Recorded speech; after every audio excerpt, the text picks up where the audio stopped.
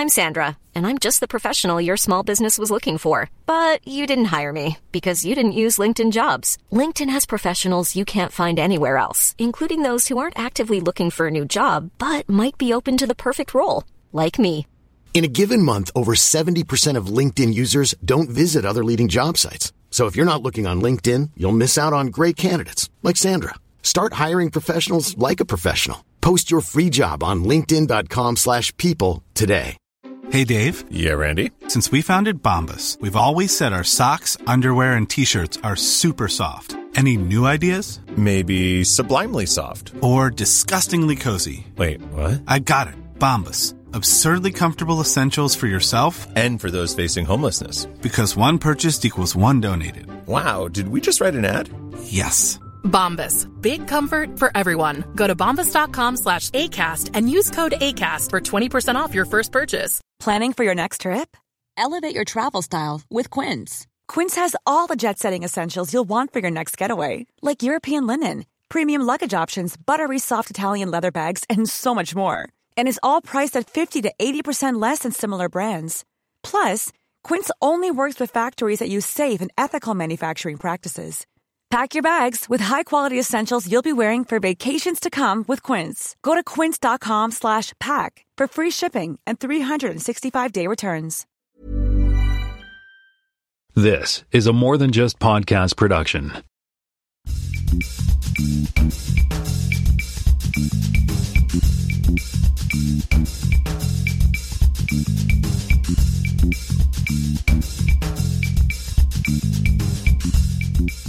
Hey, everybody. Welcome to another episode of the More Than Just Code podcast. My name is Tim Mitra. I am in Toronto, Ontario, and I'm also joined in Toronto, I believe, by Roustem Karimov. Yes. So how are you doing? Hey, Tim. I'm doing good. Yeah. Can't really complain. I mean, I think with the pandemic and everything else, I don't know. I feel we're all like in the same boat. Yeah, definitely. So for those of you driving at home, you may not know that Roustem is the founder, one of the founders of Agile Bits, and they're the makers of 1Password. And we constantly talk about 1Password on our show because we think it's great and we think people should protect their data. And you guys are doing a great service. Thank you, Tim. And actually, I don't know, it's funny. I was trying to think today, I should have gone back to my other computer and try and realize when I first started using 1Password, because I'm pretty sure, I know I bought it when it was on the iPhone, so that would be what, I guess iPhone came out 2007, right? So yeah, I'm trying to think, because I'm pretty sure I was a 1Password user long before, or even before I became an iOS developer, because I was a Mac consultant back in the day, part of the Apple Consultant Network. And I think I was at a conference or a sort of a seminar held by Apple, and I was sitting next to a couple of my friends from Toronto who are also Apple consultants, and they said, "Oh, you got to get this 1Password thing; it's great." And so I think that's how I ended up with the app on at least on my phone, and then I've definitely brought the Mac app. So I'm an early user of 1Password. Yeah, it was only the Mac app at the beginning, right? Yeah. We didn't really have plans for anything else. Well, we'll get into that in a minute, because I went back and I watched your talk this morning again from when I first met you. Actually, it was probably not like face to face, but the first time I ever saw you or knew of you was at NS North in 2014. That was a very important conference in many ways for you. Yeah. For 1Password. For 1Password. Oh, really? Okay. Oh, yes, that was like life changing. Really? Okay, we'll have to get into that in a minute. So, yeah, so I mean, I've been on I have 1,800 different logins and things saved on there. I keep my passport information in there, so my wife's as well as I just put my Ontario health card information, because now we need to prove that we've been vaccinated, right, and everything like that. I use 1Password is like, of all the authenticator apps I have out there, I'm sorry, I don't mean to push 1Password on everybody, but I'm a fan, right? So, and I love it for the two-factor authentication. I use that. I'd prefer to use that over Google or Microsoft Authenticator, because, at least with 1Password, especially now that you have the subscription model, I can use it on the web, right? So I can always have access to it. It's the first thing I put on any device. Sorry, didn't mean to interrupt you. No, with the extension, it certainly makes it so much easier. Like, I don't even have to copy. I think we used to copy it to the clipboard, and then you could paste the 2FA code when you sign in. But the new extension, it even fills it for you, so you don't have to do anything. Really. Well, I mean, I have people who follow me know I have like 200 something WordPress websites, and so on most of the ones that are important to me, I'm using two-factor authentication there too, right? And so what's nice is I use the 1Password to do the autofill, and then whatever I have in the clipboard, if I'm copying a link or something, it puts it aside, grabs the two-factor authentication code, puts it in, and then I have to wait 30 seconds or whatever, and then it switches back what was in the pasteboard before. So it's nice that it doesn't break my flow that way, right? I don't have to go back and copy the thing again. So that's great. Super useful. But I want to get into some of the things that you talked about in that conversation or the talk you did about sort of how you got into this. Because I mean, the whole purpose of our podcast is to talk about, developers and how we do these kind of things. And lately I've been having people on that, one, I'm fans of, but also who have actually made a decent go of being either first of indie developer and then now in your case growing into a major company, right? So and just to recap, the conversation or the talk was 42 was the subject of it. And you said in the talk that you had, at the time, this is 2014, you had 42 employees, right? Which was kind of plus the Douglas Adams thing. I was 42 years old as well. And you were 42, yeah. Well, it was a while ago, almost 8 years ago, I guess, right? So why don't you tell us about, to give us a recap of yourself and where you come from, and because it's interesting some of the parallels. You talked about your life in the Soviet Union and how different life was back then and to where you are today. And that you guys thought that the Soviet team had won the 72 series, Canada-Russia. I swear that's what we were taught in school. We were taught the same thing. That was an interesting talk. To be honest, I wish I gave more talks because, back now that I look at it, it was so. I don't really like looking at it. I didn't feel it was very well rehearsed or anything else. So I wish I would give a better presentation there. But I thought the slides that Dan helped me to design, they were pretty good. I like the slides. A lot of things changed since 2014, I guess, when I gave the talk. So you want to start there, or you want to start? Yeah, earlier? We can. I mean, it's up to you. We can start. We can start with the recapping. Well, first of all, let's talk about. You said NS North 2014 was a significant time for you at 1Password Agile Bits, I guess. So why don't you fill us in on that? Yeah. So at that time, we were around 40 people. So the company was fairly small. We did. I guess we worked on 1Password we started 1Password around 2006, right? So it's been quite a run. But what changed in 2014? I think our CEO Jeff Shiner just came to me. I think it was the first day or second day of the conference, and he said, and he named the company that we really like, and they were using 1Password that we know, and they said they're switching to one of our competitors. And the main reason is because we didn't have any business features there. Oh, really? Okay. Right. And we kind of heard that before. And to be honest, at that time, we had some companies buying the licenses for employees. We would have, some companies buying 100 licenses for employees, things like that. But they're all personal licenses, right? Because 1Password was pretty much a personal, single user product. Right, you couldn't even if you do the family sharing, you couldn't do that, anything like that. So, and I don't know, just that company, I guess that just something triggered inside, and we're we really need to build that product, right? So, and that's how we kind of spent the rest of the conference, just thinking how we can make a business side, business offering for 1Password. Right. And that's when it all started. And I think we launched it We launched it in 2016, right? Was that the business, the multi-user business? One password Teams, one password business. Oh, Teams, right? Yeah. That's when it started. And then in the beginning, it didn't really, nothing, like, we're so excited about this launch. I remember we decided, like, we thought, like, we're not sure we can handle the traffic. Right? When we're building, it's like, this thing is so awesome. Like, everyone in the world will want it.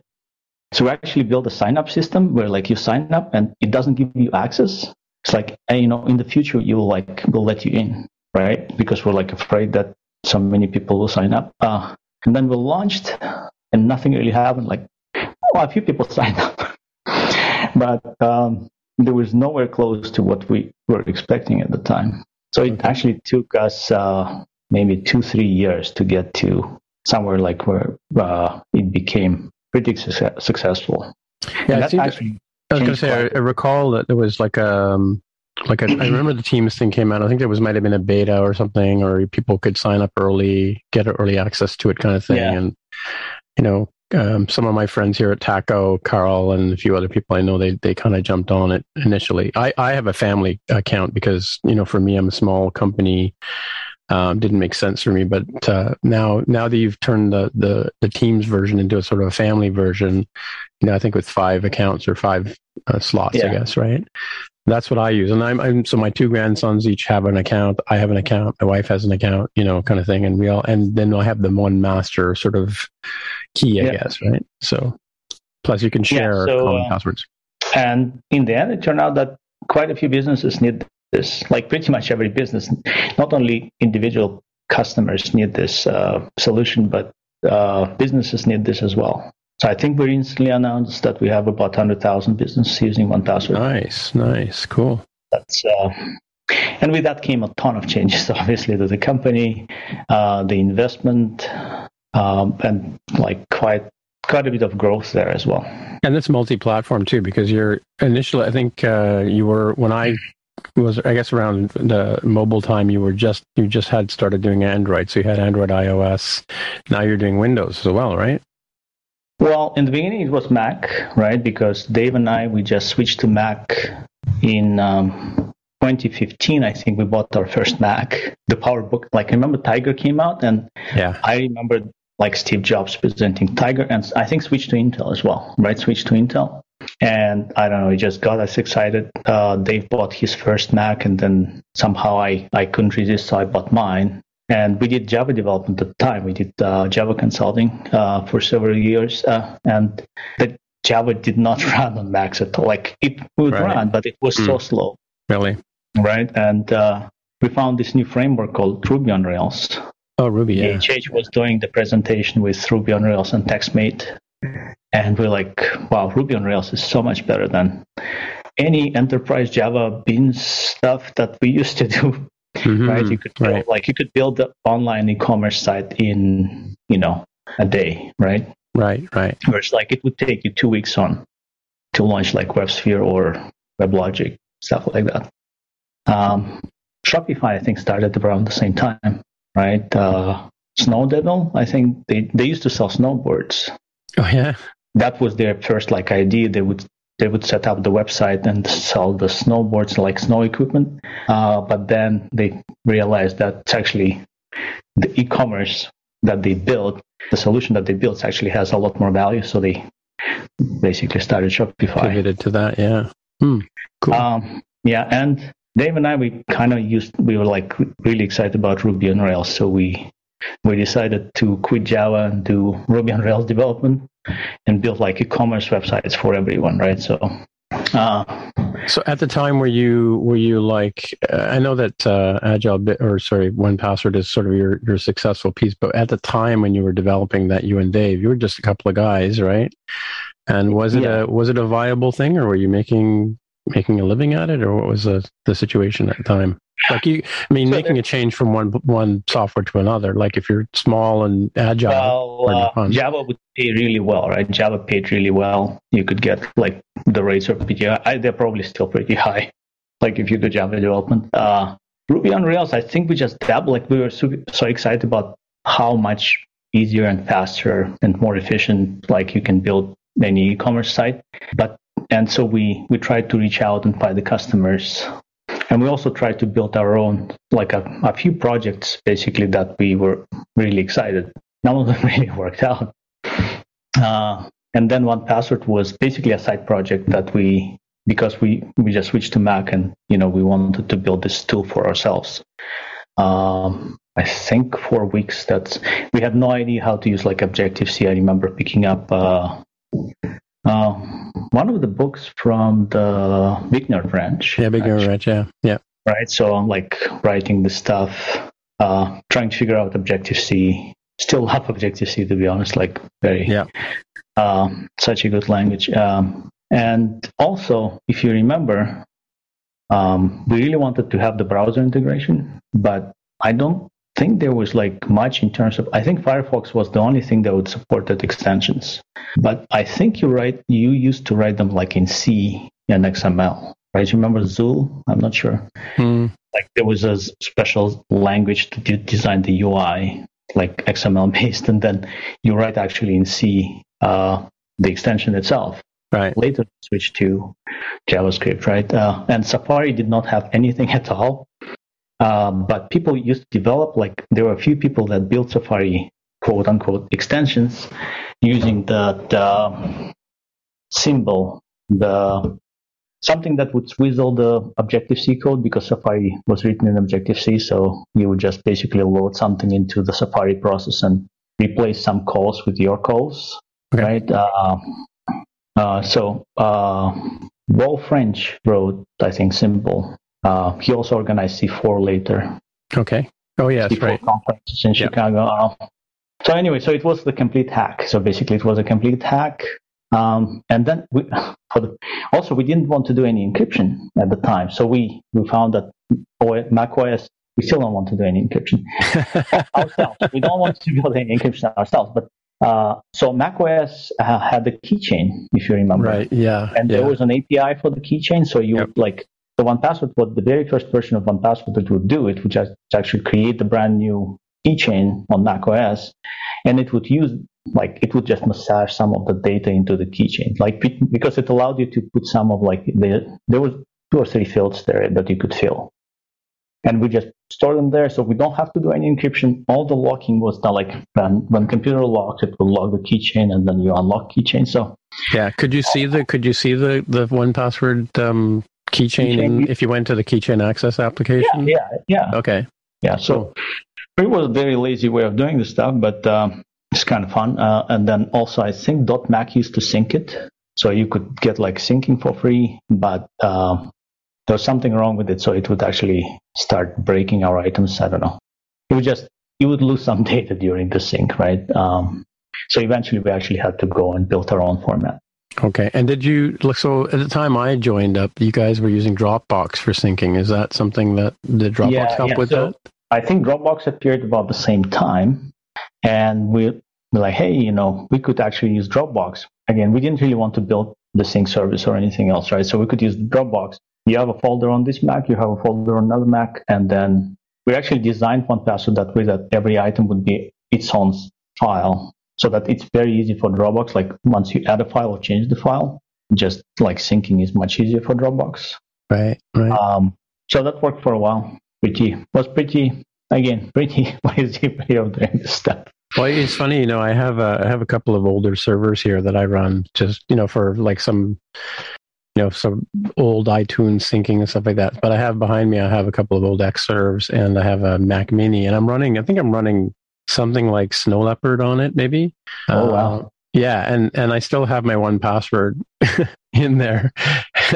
And so when I need to log into a service or whatever, it's funny because I think about a month ago I was in there doing something, and I went, I have to put this password in. It doesn't exist in that particular version, right? So I had to enter a new password for the first time in like so many years, right? So because it doesn't sync with the new stuff, right? I tried to resurrect my old very first PowerBook, but it doesn't boot. So that's unfortunate. I have it on the shelf there somewhere. There's on the shelf here. But which PowerBook is it? I think it's PowerBook G4. G4. The very first one that Dave and I bought. Yeah, if it doesn't boot, it's probably the parameter RAM battery, because I have a couple of I have the titanium G4s, and they do that. If the battery's sick, it won't boot, but if you unplug it, it will boot, which is really strange. But you have to take the CD-ROM drive. Just remove the battery? Yeah, the old CMOS battery. Yeah, it's really... Oh, I should try that. Yeah, I have a couple here because it's funny. I had one I lent to a friend, titanium G4, right? I had it since almost the very beginning. Lent it to a friend. He brought it back to me like a couple of years later, and it won't boot. I'm like, what's this? It doesn't boot.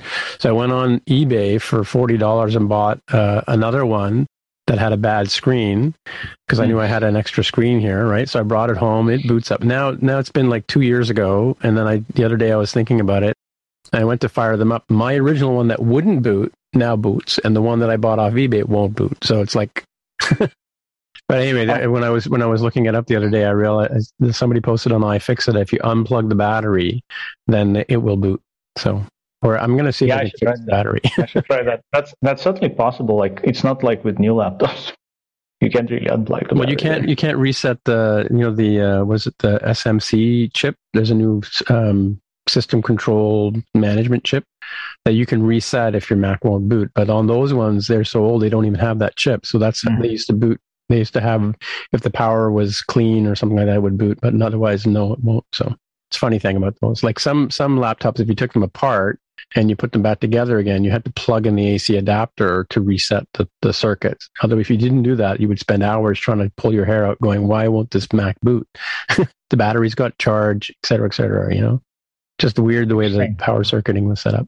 Anyway. Yeah. Well, let's get back to some of your. So back in your origin story, we you talk about going to university in Soviet Union, and some of the food lines and some of that. It's funny. I noticed you were saying things in the talk that people didn't laugh, but I actually thought some of them were pretty. I think you were trying to make jokes, and people. I have a friend who's also from Soviet Union. He's always making jokes about you have to line up for everything, but. Yes, and that was actually true. You see the line, you just stay there first. First, you get into the line first, and then you figure out what it's about. Right. Yeah. That was the rule. Yeah. Crazy. Oh yeah. Anyway, what I want to tell you about the 72 Summit Series as well. That's what it was called. I just remembered that now. Is that I actually went to the game in Toronto with my father. So we lost that game, by the way. You don't look that old. I am that old, but we lost that game. I think it was one of the games we lost. I think we lost most of the games in Canada, if I'm not mistaken, right? Because they weren't expecting the Soviet team to be so good. I mean, to be honest with you, I wear number 20 on my sweater. I'm a goaltender, right? So when I was playing, my team came to me one day and they said, what number do you want on your sweater? And they're thinking I'm going to say 20. Dryden's I'm a big Dryden fan, so they would say 29 or 35 or 31, whatever. But I said, no, I want number 20. They looked at me like, why would you want number 20 on your sweater? I said, because that's Tretchak's number, right? I became a huge Tretchak fan in that. I saw him playing so on TV, nice. Right? So. Nice. Well, I saw him play too, but I didn't realize he was amazing, that good. He was against Tony Esposito. I was upset because I wanted to see Ken Dryden play myself, right? But I didn't get to see it that night anyway. Yeah, it's cool.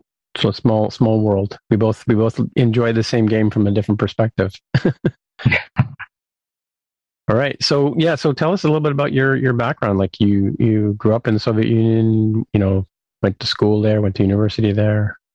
Yeah, there's really not much to say, to be honest. Like I went to school.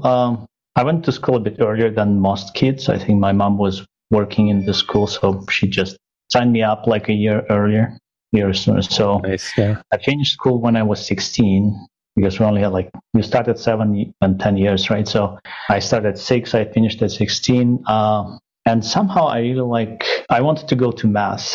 I was pretty good at math. I didn't really like it, to be honest.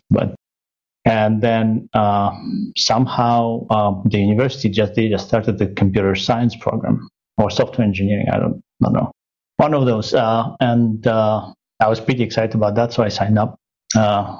We didn't really have that many computers there, so most of the stuff was done on paper. Right. Interesting. But I really enjoyed it. I remember just pestering my professor to give me like more work, right? Yeah, and it was 5 years. So basically, I think I found some side job on the second year. So I was doing something my own, I guess. I think they just gave me a computer so that, to get rid of me or something. So I don't think I was doing anything. Yeah. I don't think I was doing anything useful, but I just spent all my time there. Cool. Yeah, and I had I was paid. I think I was paid for doing some computer programming in grades, like in the third year or fourth year. So how did you end up in Canada? How did you end up meeting Dave? To be honest, a group of us, when we started at university, we always were really excited about going to North America. But it was, you have to see from, it seems like it's impossible, right?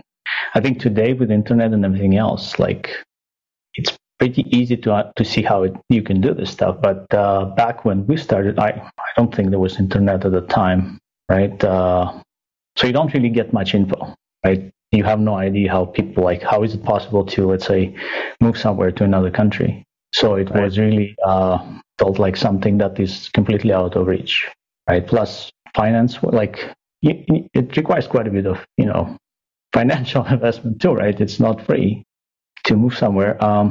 So I think financial crisis hit in 1998 in Russia.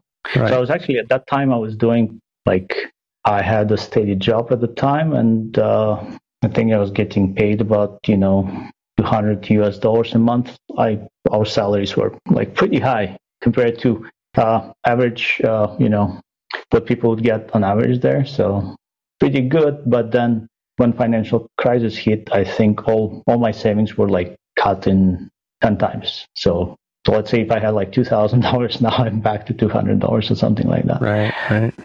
So, and back then I remember someone just mentioned hey, why don't you move to US? Why don't you just emigrate, right? And a person who I don't really know that well just uttered something, and it just stuck in my head, right? So I decided to look for a way to move, and then we had internet at the time, so I started reading, people were posting about how they found a job and stuff.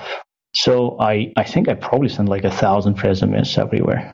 Obviously, I had no idea what I'm doing, but what helped me was the Y2K problem, I think, because people needed more developers, right? And I had a few calls. I think my first call was from UK. I had some Delphi experience, and they really were looking for Delphi people.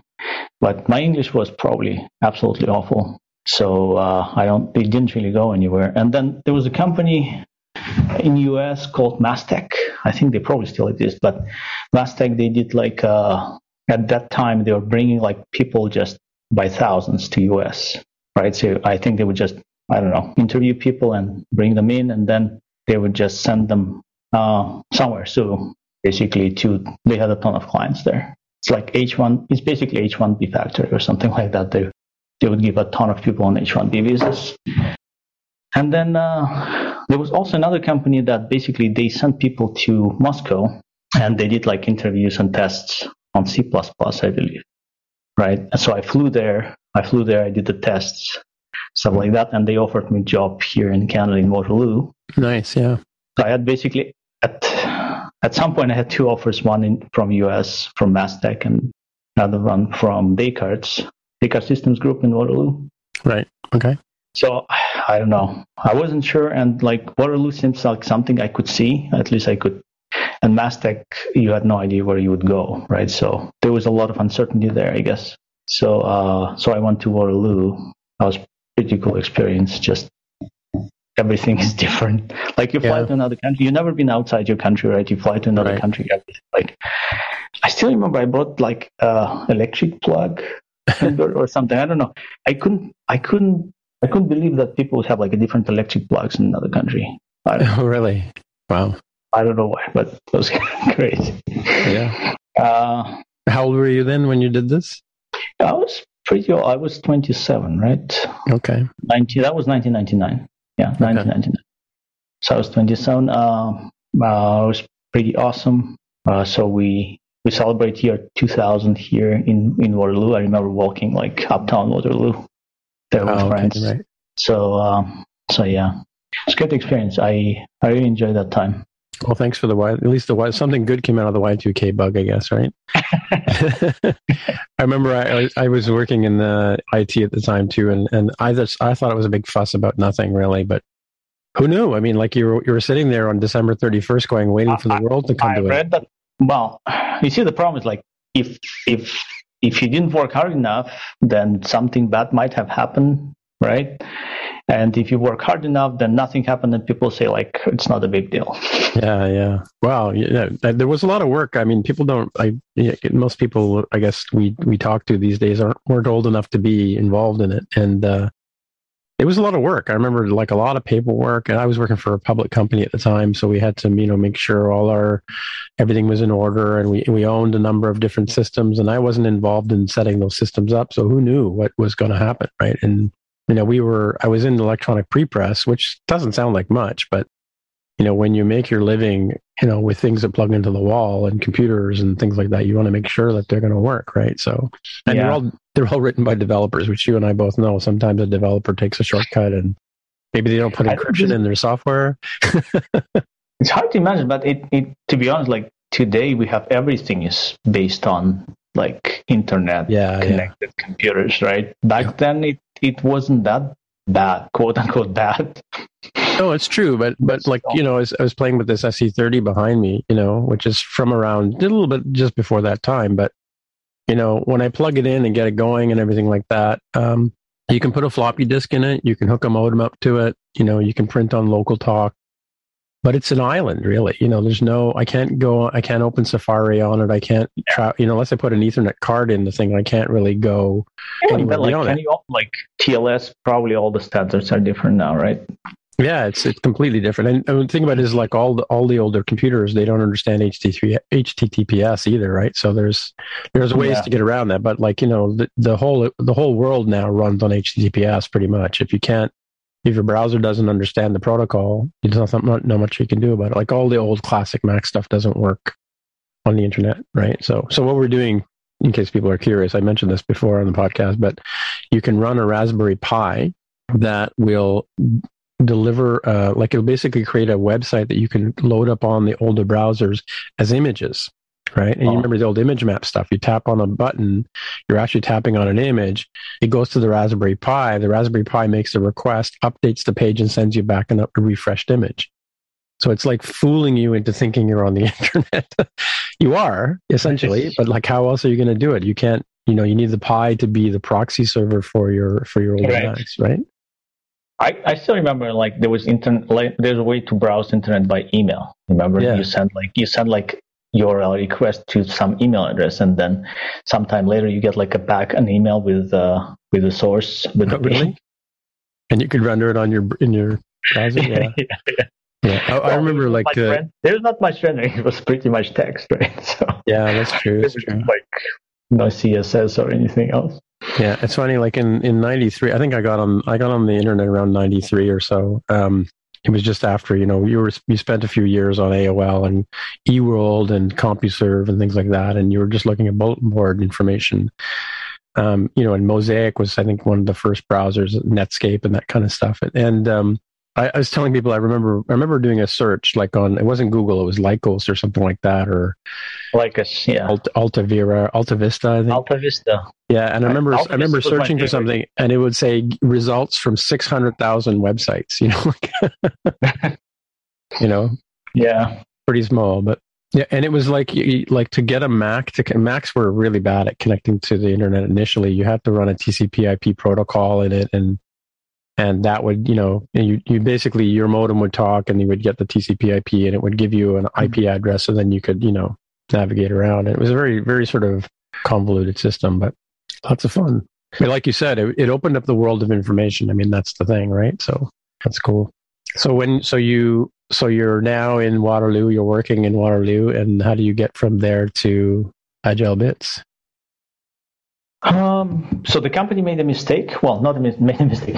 The company Waterloo, we used to use they use their own proprietary systems. I don't even remember what they used to have, but at some point they sent me to the Java One conference. Okay. I think it was in 2000.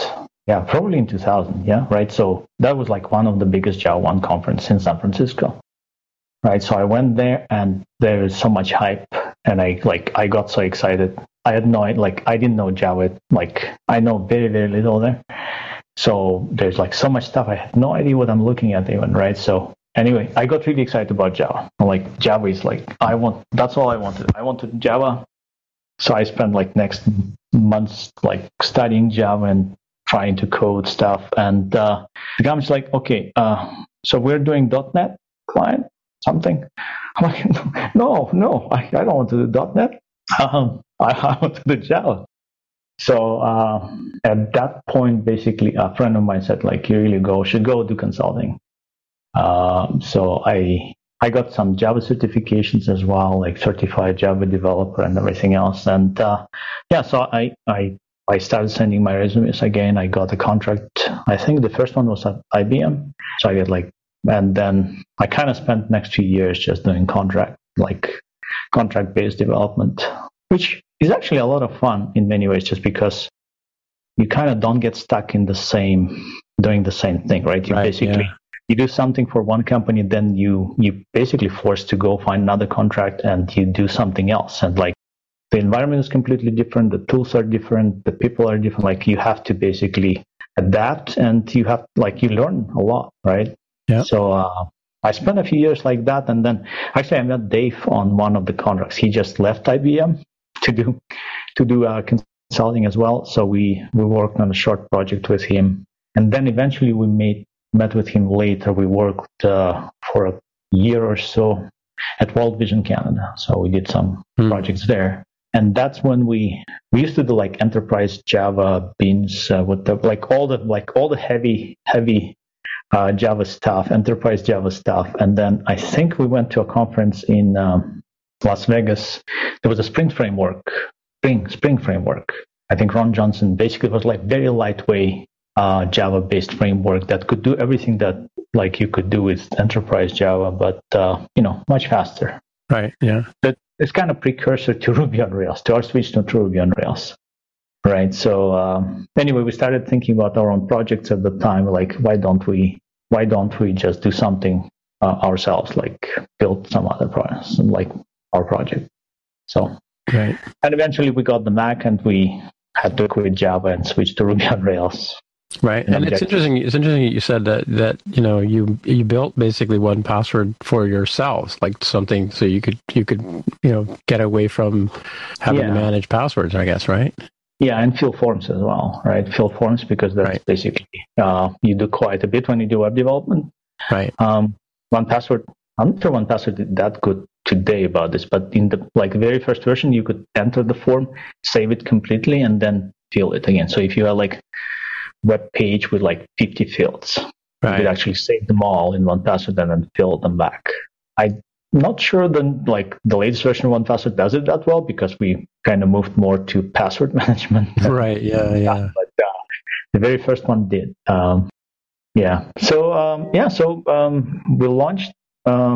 When we did 1Password, because e-commerce was pretty easy for us, we just put it on sale as well.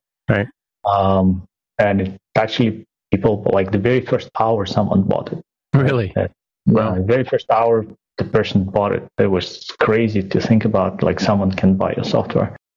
Right. Because don't forget, our mental model was like, you do work for someone, and you do consulting basically for someone, and they pay you. Like, idea of selling software, it's kind of feel like it's very hard, right?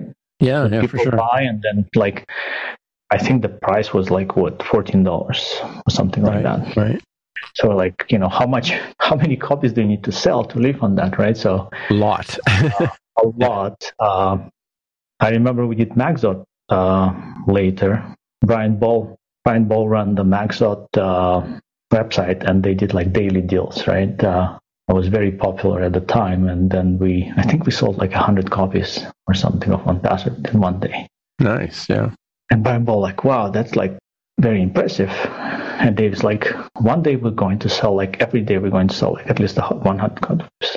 I'm like, he's crazy. Like, that's too much. That's not going to happen, right? But yeah, eventually kind of happened, right? You basically, what you do, right? You have like an email or notification saying like someone bought your software, right? And then like you're very excited and you're getting all these emails. And at some point you're like, you know what? There's too many emails. You just turn it off, right? Right. So yeah. You kind of get to the next level. So in those early days, you were selling electronic copies, like people were downloading off the internet, or was there? Did you ever get into putting it on a disc or something and sending it out, or? No.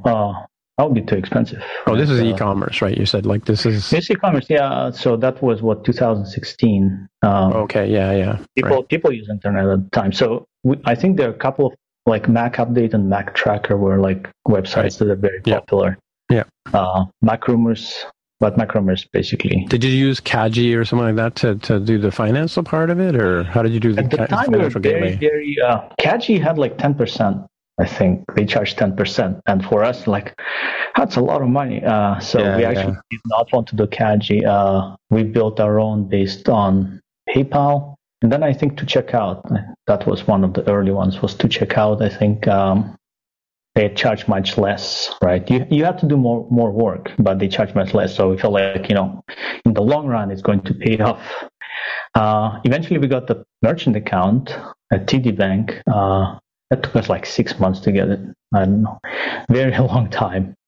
And we had our own web store running on that. And then one day, we have a huge number of orders, like people just buying OnePassword like crazy. And we're like so excited. This is still on the Mac, though. We haven't even done iOS yet, right? No, that was much later. Oh, I'm just saying like what's happened, like evolution of our web store, right? So people are like buying it, and then we realized that it's actually someone we learned that there's a way to kind of clean the credit card. So let's say you steal a large number of credit card numbers, and you're not sure if like most of them like probably will not work. So you find a store, and you try to buy something very inexpensive. Yeah. Right. And then see if the credit card passes. So now you basically you kind of filter your list, right? So now you have like list the credit cards that really work. Right. And so someone was doing that to us. And then obviously it was not great, right? Because what you get back people saying I didn't purchase it. And then you return the money, and then you return like, I think it's $25 charge back on each one. Right. Oh. Right. So we had to basically go and figure out like how to block him. It was cat and mouse game for like a few days actually, really. Wow. Right. And then, so that kind of forced us to, eventually we closed the merchant account, and I think we went to Stripe or something. Yeah, probably to Stripe.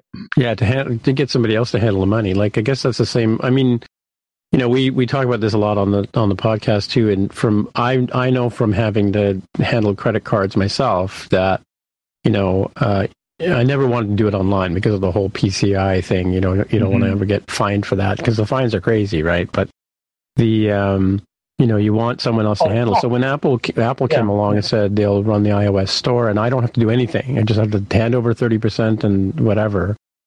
I thought that was great. Apple's going to handle the money. I'll just walk away, right? So what do you think about I don't want to get into a big debate about the App Store. I agree. I think there was another story probably much earlier where we learned one lesson.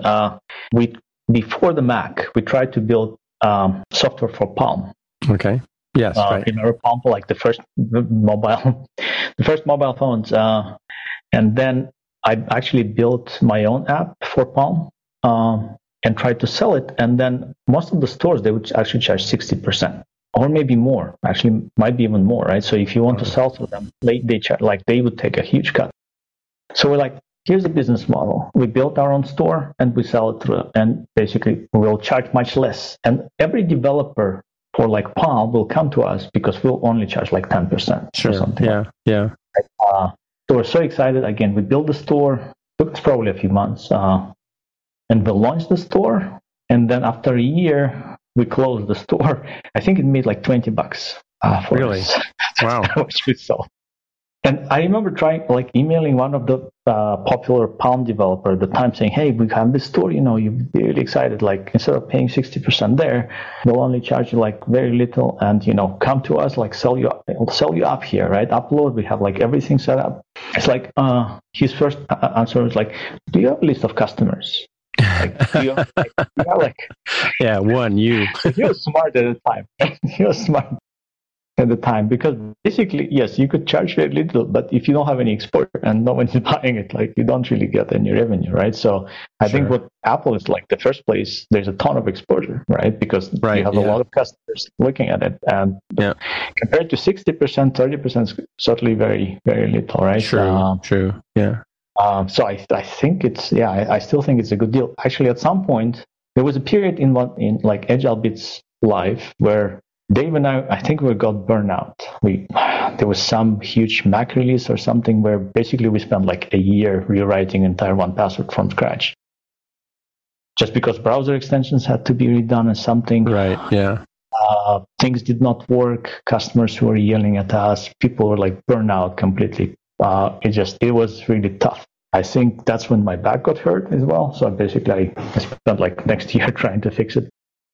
Anyway, so we're like, you know what? We're done. Like, we're trying to reduce the work that we do. And web store is great, but one, you need to worry about it being up, right? So I still remember like 3 a.m. and then, your phone is like going off saying like, the web store is down, right? So you need to wake up and try to figure out because, if it's down, nobody can buy 1Password. And you're also serving the world too. You're not just serving like Canada, you're serving people in Europe and Asia and 24/7, right? Plus updates, you need to do you need to keep this thing up. There's a new version of Rails that breaks like some things that now you need to rewrite your web app and stuff like that. So it's quite a bit of work to keep it up and running. So we're like, you know what, just going to close it and move everything to like Mac App Store and iOS Store. And, just downsize. We want to downsize. I think Dave did a talk about this stuff at some point. Back then, we didn't have a CEO. Like Jeff did not join us yet, so Dave and I pretty much did like most of the stuff in the management. So yeah. Well, that's an interesting perspective too. Like, I think from, I went through some coaching back when I was an entrepreneur too, and when you're the guy, making the software and sweeping the floor and going to the bank and putting the money in the bank, there's a lot of work that's beyond what your actual main unique skill is, right?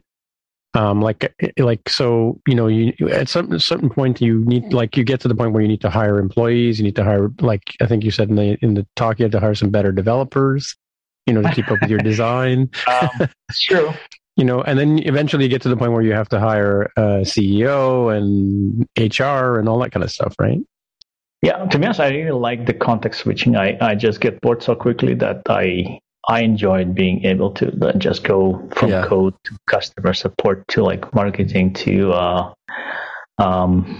just like system administration and stuff like that. So I think I had a lot of fun, but yeah, it certainly, it's, you get burned out at some point. Like, you can't really do that. Nonstop. Yeah. I mean, so are you still doing code reviews? Are you still writing code, or what's your day look like now? I mostly run around and complain about, 1Password and things like that. So I can bring my complaints to you then, I think, right? Yes, please. Yes. I think we got, like, if we go back to 2019, back when we did the investment, we didn't have HR at the time. Pretty much every person working for 1Password outside Ontario was a contractor. Like, not a full-time employee without any benefits and stuff like that. Okay. We didn't have, our finance team was like 1.5 person. We didn't have a sales team. We didn't have, basically, marketing was, I think, still Dave writing his newsletter. That was pretty much it. So I basically, we had a lot of, like, pretty much our entire company was like customer support and developers and designers. Right. But we got to the size where basically you really need, like, people working for you. They want to have health benefits, especially in the US. Like, Canadians are much better in this way, but in the sense, right, because we have a lot of things kind of covered by provincial insurance. But if you're in US, like none of our US employees, the contractors, had any health insurance.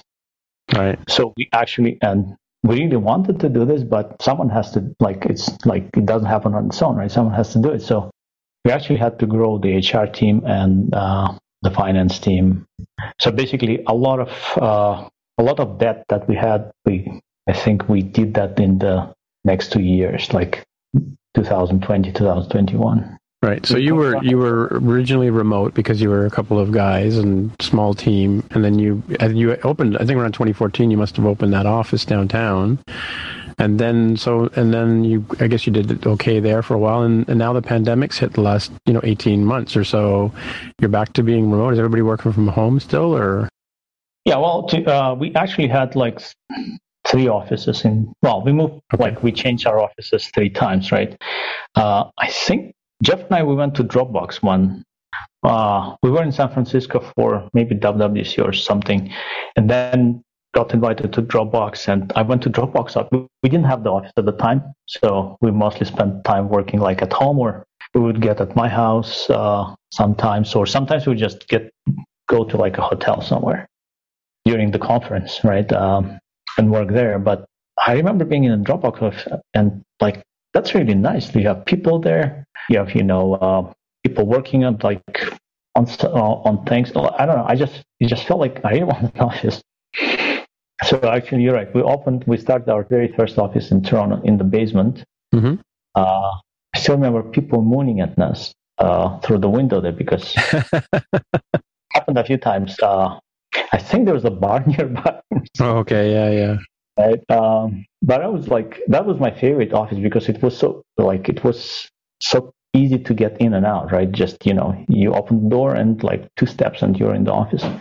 And then it wasn't big enough, so we like upsized it, like upgraded a couple of times. And with the pandemic, we actually had to abandon it and sublease it. And now I think we have a just really tiny office on Yonge Street. Okay. We'll need a new one, but everyone, as you said, working remotely right now. So but you were working remote before the pandemic hit, or? Oh yeah. Well, to be honest, even with the office, it was more of we call it like a clubhouse. So basically, people just go there because one of the things, like if you work remotely, we find that most of the work is done when you're actually at home, right?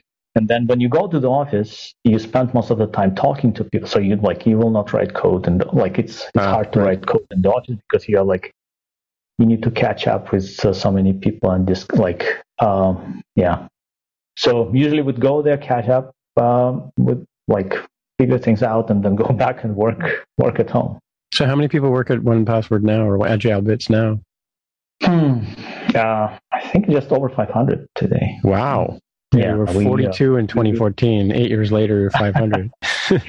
Well, 2014 changed everything because once we launched the business option, I think we needed a lot more people to support it, right? Because, you have businesses that want phone support. I think someone on Hacker News, I think, was like, hey, to write a password manager, I could do it myself. Like, how many people do you need? Right. I'm like, yeah, he's kind of right. You don't really need that many people. But then how many people do you need like to do SOC 2 type 2 report? Do you know? It's like it requires quite a bit of paperwork and everything else, right? Or how many people do you need to review all we're running this bug bounty program, right? To people finding like bugs in 1Password security bugs and stuff like that. And there's like a lot of submissions. So you need a person who would go and say, okay, this is a real issue and this is like really not an issue. So just things like that. And then you need an HR. At some point, like you go to the size where you need an HR and you need the finance team and everything else. Yeah. So I think we want to actually double in size next year or two. Cool. So just because you don't want to be in the position where like, hey, there's a great opportunity there. You need to build the list of features that we have, like in the background, is quite big, right? So you don't want to kind of miss that and say, we didn't invest in this, right? And the opportunity is gone. So let's talk about the next version. I think One Password version 8 is coming, or it's out already, or what's you're telling me a little bit about that on Twitter. I'm using it for over a year now. Okay. Well, you're an insider, right? I'm an insider. It's actually been available for quite a while. So that's the story. There is basically we for a long time, because of the way 1Password was developed, every app was built separately, right? Because we had the Mac app, the Windows app was actually built by the very first version of the Windows app was built by a single person in Netherlands, and originally I didn't even why do we need the Windows app?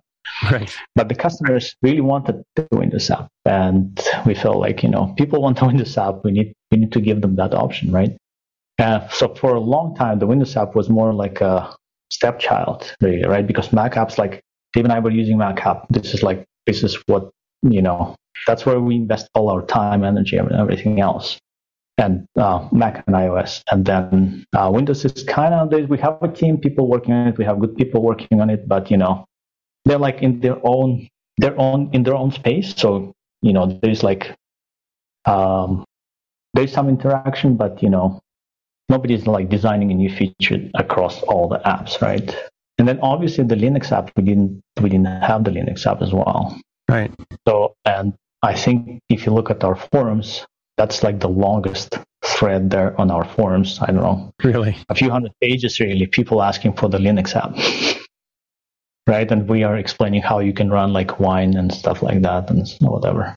It's quite complicated. So when we started this, so at some point we decided we have to change stuff, right? We have to build one app basically. And now it's, especially with the service, it seems not fair that you charge the same amount, but if I'm using Windows, I'm getting a subpar experience compared to if I'm using Mac. Right. And also a lot of features that we wanted to do.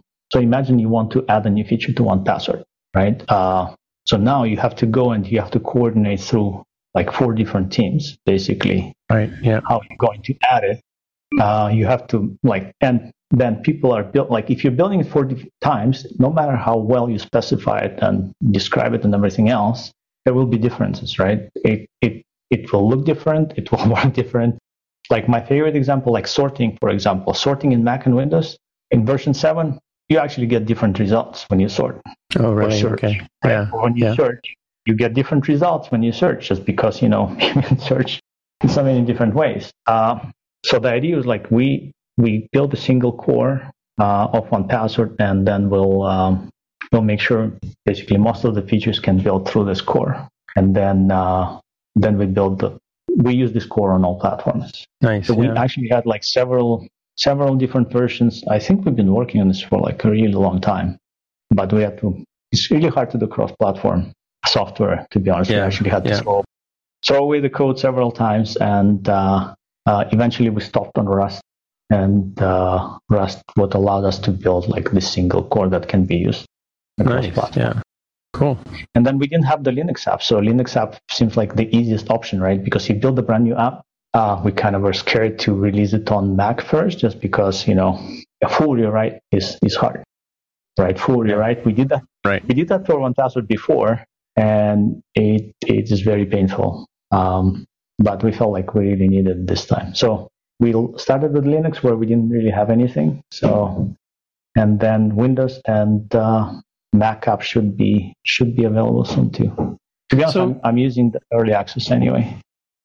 Yeah, no, I just want to say, so I mean, I'm a Mac fanboy, as you know, but I mean, I also work in a corporation downtown, and the ratio of Windows users to Mac users it's insignificant from the Mac point of view, right? So the Windows market is so much bigger. Are you finding that's the case now that you have a Windows product? I think for the business, 1Password business, yes. So obviously, again, it's very important to basically have support for pretty much every platform there, right? Right, yeah. Cool. Well, I mean, that sounds like the opportunity would be bigger too. Remind you, like you said, you want to double your size, and I understand how you can have a big development team, but I think a lot of our listeners who are a single person, maybe 2 people in a shop, they're not quite aware of what can happen there.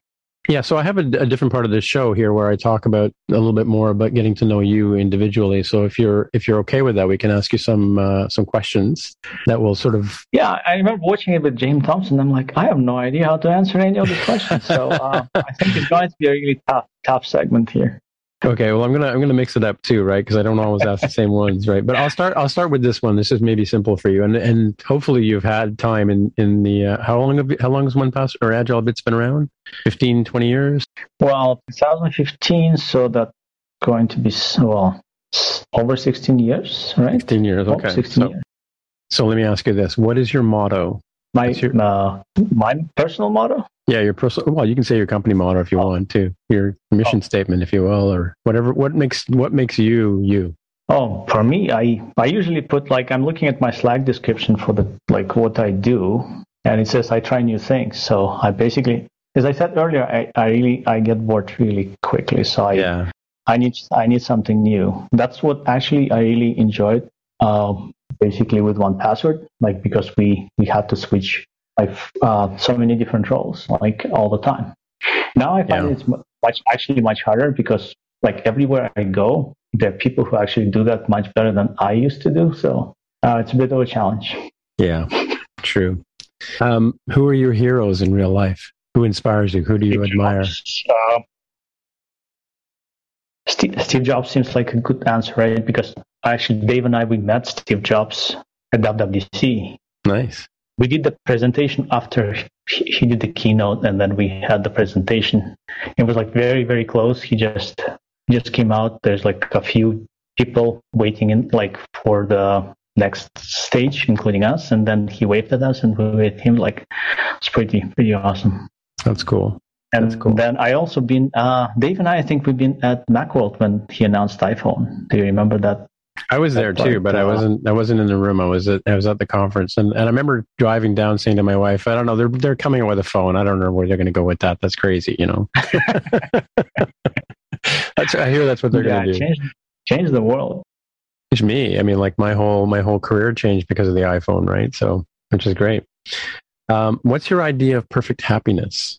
Sorry, what? What's your idea of perfect happiness? Perfect happiness. That does not exist. Okay. What makes you happy other than working and crazy trying things? Just accomplishing something. Just seeing something. I think that's what attracted me to the software development in the first place. Just you have nothing. You can make something out of nothing, right? It's basically just. I think it still boggles my mind. It's basically you could imagine anything and make it happen. Well, it's funny, people know me. I basically studied art, right? And art is the same sort of thing. You're creating things out of nothing. You're making a statement from nothing, and now I'm using my iPad to create things that don't even really exist in real life, and recently I've gone to printing things on my 3D printer that, I thought of in my head, right? So yeah, I always say that you said that. Yeah, it's interesting that you said, because I think a lot of very good developers, they have the background in art. I feel like more of a formal education, I'm not sure it really helps. Oh, it doesn't. Having a formal art education doesn't help either, because no, I mean formal software engineering education. Oh yeah. But and then I just made me think of the book that one of my favorite books is The Art and Fear. Okay. Did you read that one? No. It's absolutely amazing. It's I have an audio book, and back when we were building 1Password for Business, actually I would listen to it a few times. It just pushes you. It's all about art, right? It's basically hey, you just need to you just need to work every day. Basically, it doesn't really often you don't even have to think about is it perfect or not, right? You just try to do something every day, right? And nonstop, even if you're in a rut and you're not making any progress, right? Because that's how it actually felt when we were building 1Password for Business, because it's pretty tough going. And yeah, it's a great book. And what's the name of the book? It's called Art and Fear. Art and Fear, Observations on the Perils and Rewards of Art Making.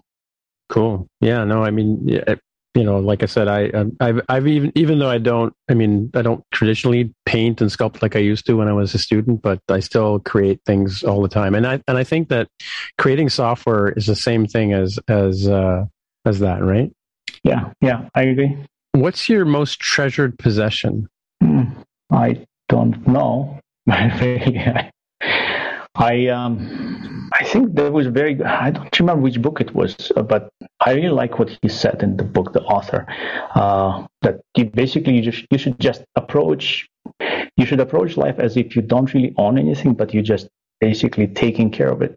Or as you live, right? And I think that makes, at least that for me, made a lot of things much easier, because when you possess something, now you're afraid that you're going to lose it, or you're going to damage it, or you're going to. So I feel like I just don't remember where it was said, but I really like that. Cool. And I think that made my life easier. So you don't have to worry about things and it's basically they don't like in the end, like. In the end, your life is like your time on earth is finite, and basically, like thinking that you own it is like makes really no sense. So what do you think? Like based on that, what's your goal in life? How do you want to be remembered? Like, what do you think people are going to remember about you? Like, I don't mean people in general, maybe just your family or whatever. But what do you think? What's your legacy? I don't know. I don't think I worry about it that much. You look at the statues right now, you go from the city, like look at the statues or the statues that were removed in the United States and everything else. Like, you can get canceled tomorrow. Yeah.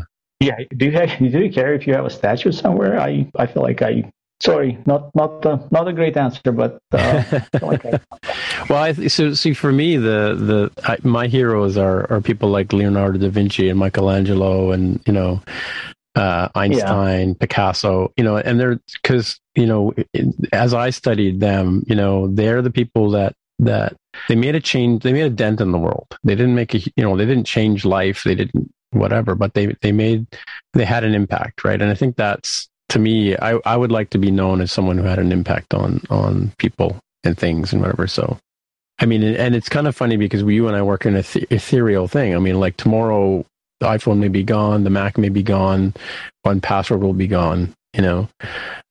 And who will remember? I mean, like you and I were just reminiscing about Spring and Java and all those other tools back in the day, like using TCP/IP stacks to get on the internet, and all that's gone. Like the kids today, they think the little floppy disk icon is the save button, right?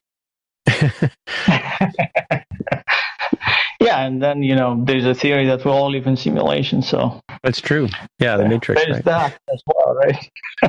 It's funny. I heard you say that in your talk that you imagined a Matrix moment, and I remember being like 8 or 9 years old, thinking the same thing. Like, what if I'm lying in a hospital bed and I'm hooked up to a computer, and you're lying in a hospital bed in Soviet Union, and we're not even talking. Like, look at us now. We're actually not even in the same space, and we're having a conversation, and a relationship, right? And it's all virtual, right? So I may not even be real. I may be a simulation. Who knows? All right. What's the scariest animal? Scariest animal. I'm not sure if you follow Troy Hunt on Twitter. I may have heard the name. He's a security researcher. He owns this website called Have I Been Pwned? Oh, yeah. Yes, I do know him, yeah. OnePassword actually uses that service to tell you if some of your passwords are compromised and stuff.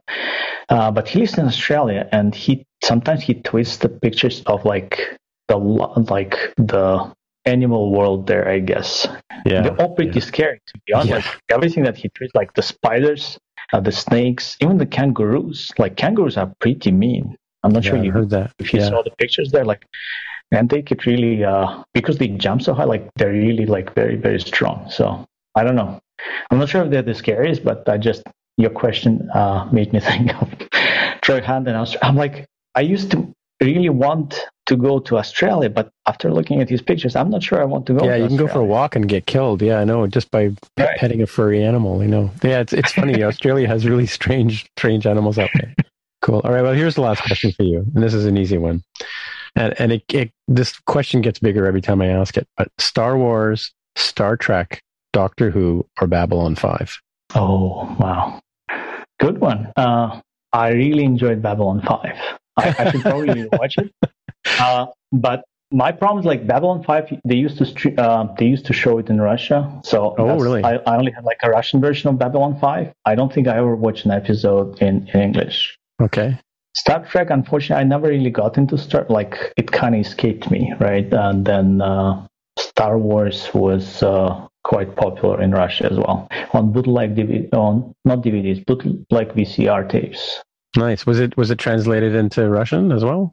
It was translated into Russian, but I think the story is like there's only one guy who was translating all of them, and so he would translate all the characters.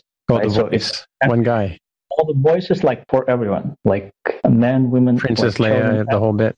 yeah, the same guy, and also very monotone voice. Oh, really? Yeah, so you kind of have an idea what's happening, but none of the emotional stuff or anything else. Right. But there wasn't much emotion in Star Wars to begin with, but all right, cool.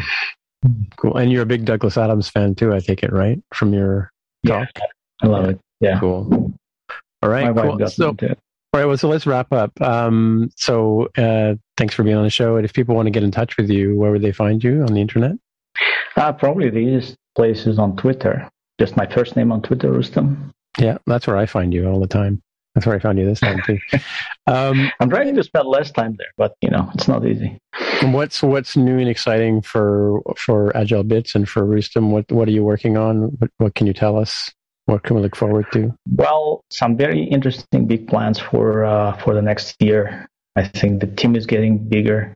We spent a lot of time just building the team up, right? Really, because it takes time for people to gel together as well, right? But a lot of, I think you already saw quite a few things this year. For example, like masked email. I'm not sure if you tried that feature. I signed up to Fastmail right away just because I looked at my Fastmail account. I probably have like 50 different masked emails there now. So much more convenient. The item sharing just came out a few weeks ago as well. And some pretty cool developer features. Well, probably shouldn't say anything else. Okay. Some pretty cool features coming early next year. Yes. Okay, cool. Yeah, it's funny you mentioned the sharing thing. We talked about that on the show on our last episode when I had the two guys there, because I remember I tried the sharing the way it was before, and I think it was like there was a big warning came up said, "Listen, you're going to send this in the clear." Yeah, it's an unencrypted JSON thing. Yeah. So, and they didn't remember that, and because I remember I did it twice because I remember I only did it twice because I sent it to somebody I trust, and it was a very small. Well, if you use iMessage, that works, right? Yeah, but I think, like if someone else using Android, so what do you do now, right? How do you securely? But this feature is really nice because it may not be obvious, but it uses client-side encryption. So actually, the URL that you send to another person has the encryption key, right? And then the server, like what we have, like we don't have any of the data, right, that you share. So you encrypt it before you send it to the server, and then the recipient actually decrypts it on their computer. And it goes right into the application too. That's we were trying to talk about that, right? Like I have used it actually. I think I sent my sister a password or something like that recently, and it was great. Yeah, and then you could set the time limits as well, and you could also confirm the email, right? So that makes it, well, it's not absolute security, but I think this is like, person doesn't use 1Password. That's the easiest way to do this. Well, I mean, like, for me, like you, I've also had, I've had bad experiences with bad. I mean, the thing about it is the reason why the internet's the way it is today, and the reason why we need two-factor authentication is because there are all these evil people out there trying to get your credit card number, for example, like you mentioned earlier, right? Yeah.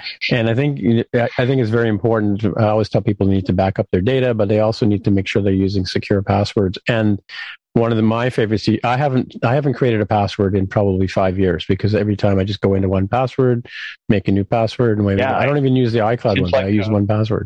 Such a huge effort. Like, how do you even come up with a password? Yeah. Right. Yeah. And I love the fact that you can go and you can custom tailor the password to whatever the site requires. I mean, because everybody knows there's no standards on the internet today. We started switching people to we call it smart password. Okay. So the idea is like 1Password actually tries to figure out what this website accepts. It works. I think it works really well on most sites. Like, actually, Apple started this special project on GitHub that keeps track of websites that basically they don't tell you what the rules are. But after you try to keep them in the password, like, oh, it can only be like 8 characters or something, or it requires like something. So we actually have the website GitHub project with the rules. So every time we find a website that 1Password does not generate the password properly, or we actually add we figure out the rules and then we add it there. Oh, nice. Okay, cool. Yeah. But Smart Password, I think, is probably the best option right now, just because then it tries to find the most secure password for this site. And yeah. Think about it. And just in case people are curious, I'm not being sponsored by Agile Bits. I actually do love the software, and I recommend it to everybody I meet. You should try the early access version and let me know what you think. Yeah, because to be honest, I'd love to. Yeah, I've been using it for such a long time. I got used to it. And then you see, when you start using it, it's very, very early beta, right? So you go and you suffer through all the stuff that does not work. But now I'm probably just too used to it, to be honest, right? I'm I love it. I cannot go back to 1Password 7. It looks ugly. It's just slow. It's there's so many. I see all the problems in 1Password 7 now. Yeah. So you should try 1Password 8 and let me know what you think. Yeah, I'll have to give it a shot. I'll just definitely sign up. It's on our downloads page under the beta section. So cool. All right. Give it a try. Yeah, maybe we'll get some people listening to this show to try that too. All right. Well, again, my name is Timitra, TIMMITRA, on the Twitter machines where you'll find me. Until next time, we'll say goodbye. But before you go, if you're watching this on YouTube, please click the little button right down there and subscribe. All right. Thanks for your time, Roustem. This has been another episode of the More Than Just Code podcast. If you want to find out more about the show, you can visit the More Than Just Code website at mtjc.fireside.fm. There you can find a summary and show notes of each episode. We list links to the apps, code, and news that we mentioned on the show. If you like the podcast, tell your friends, leave a comment on the website, or write a review on iTunes. And please recommend us in your favorite podcatcher. All of these things help others find out about the show. We really appreciate your help with spreading the word. We're also on Twitter, Facebook, and Instagram. We'd love to hear from you, so use the hashtag AskMTJC and we may mention you on the show. Friends of the show can also join us on the podcast Slack channel. Once again, the podcast Twitter account is at @MTJC_podcast. Please consider supporting the show by pledging any amount on patreon.com/MTJC. Every dollar pledged helps a lot. Thanks for listening. We'll see you next time.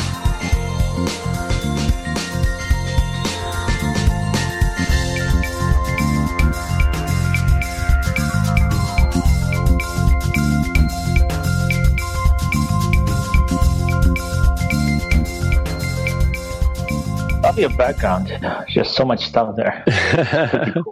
How much work did you put into this? All this stuff? Yes. A lot. Mean, to be so neatly organized and everything. Well, yeah. I mean, so I started thinking about doing video versions of the podcast and having guests on, and then I realized. So I'm sitting in my basement here in Toronto, right, and I decided I should put up some nice things for the background, right? So, I've got my books and some things I've 3D printed, some old masks. I've got a Jacques Plante mask over there, some old hockey gloves from the back in the day when they were leather, So, yeah. It's nuts, right? Like during the pandemic, remember when I think people got much better now, but the first days when everyone was on lockdown, people doing all kinds of backgrounds.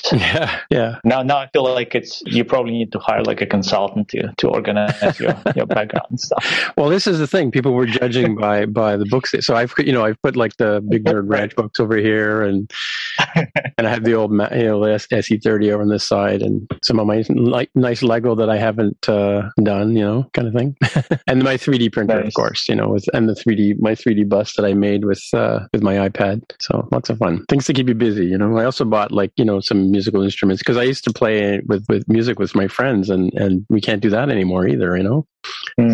Yeah, not for a while anyway. Yeah, well, I don't know. So are you getting out of the house often? My wife does most of the shopping and stuff, so she's out every day, and me, I'm working from home, so And I don't mind staying here. I've gone to see a few movies at the theater with my son. We have a tech, like a sci-fi podcast we do. So we've been out to see some Marvel movies and that kind of stuff.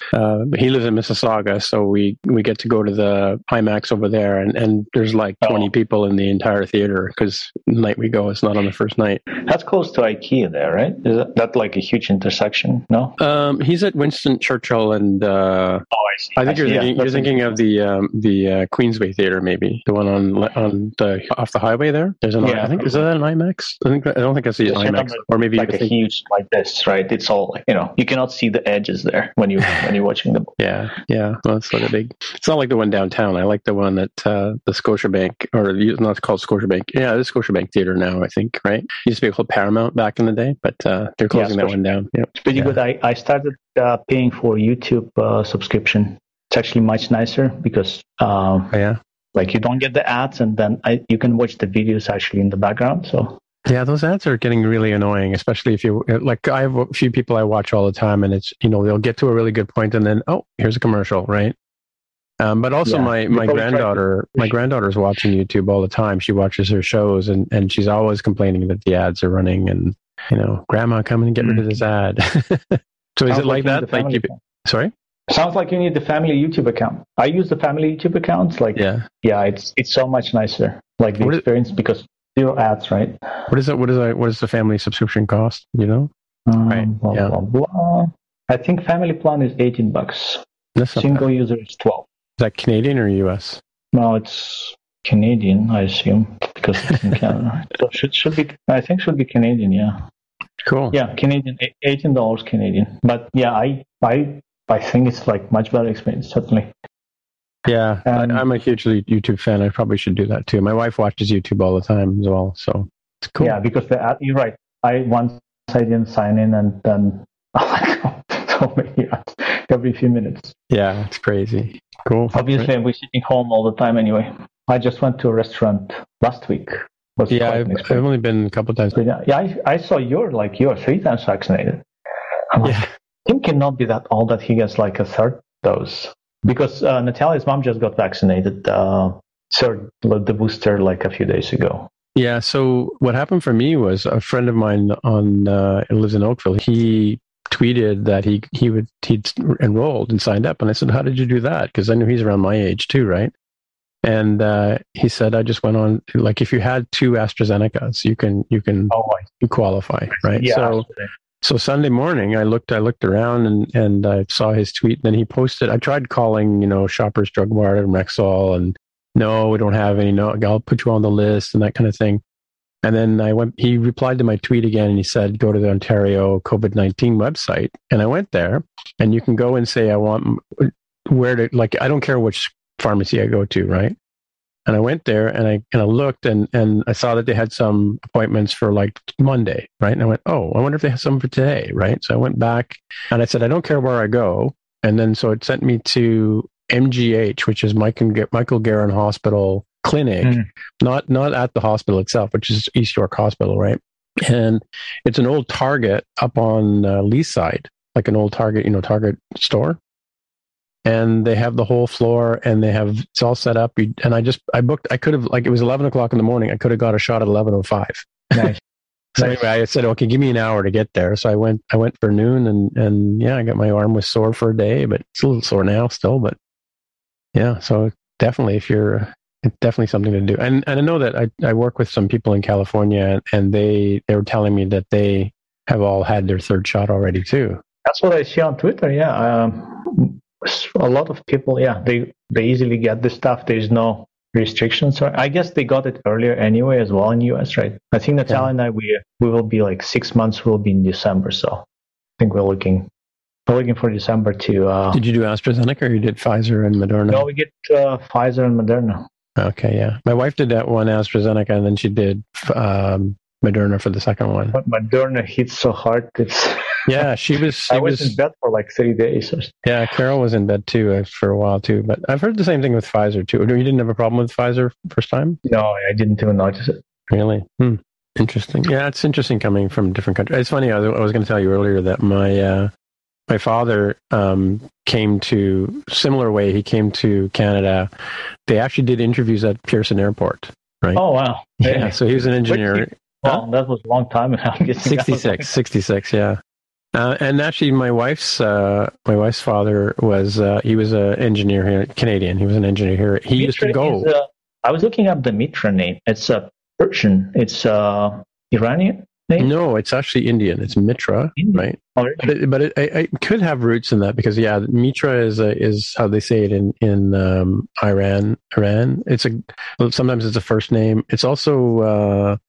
I apprenticed with a guy named Metro Kozak, and he was telling me that Mitra is a form of Dimitri as well.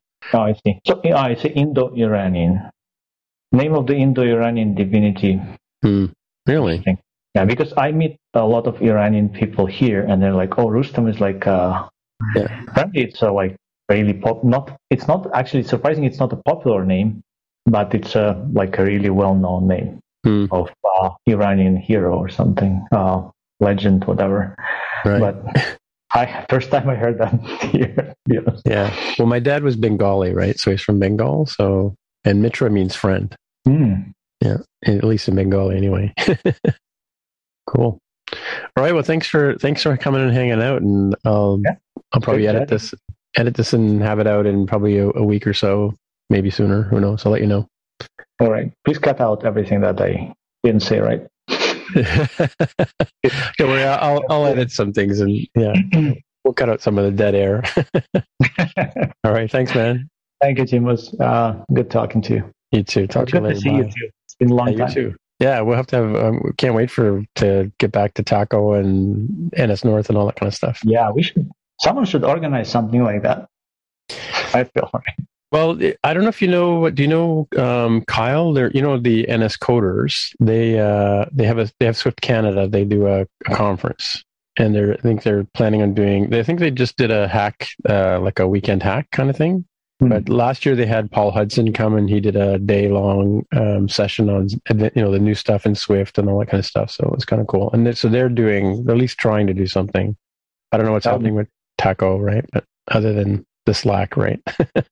Yeah, that would be great. It would be great just to see people in person after 2 years, 3 years. Yeah.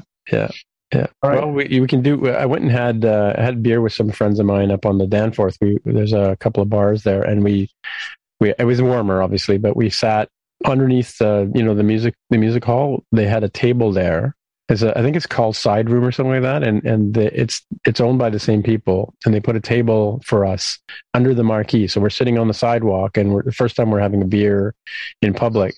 And my friend Marty, she was so happy to see us. She just kept hugging us all night long.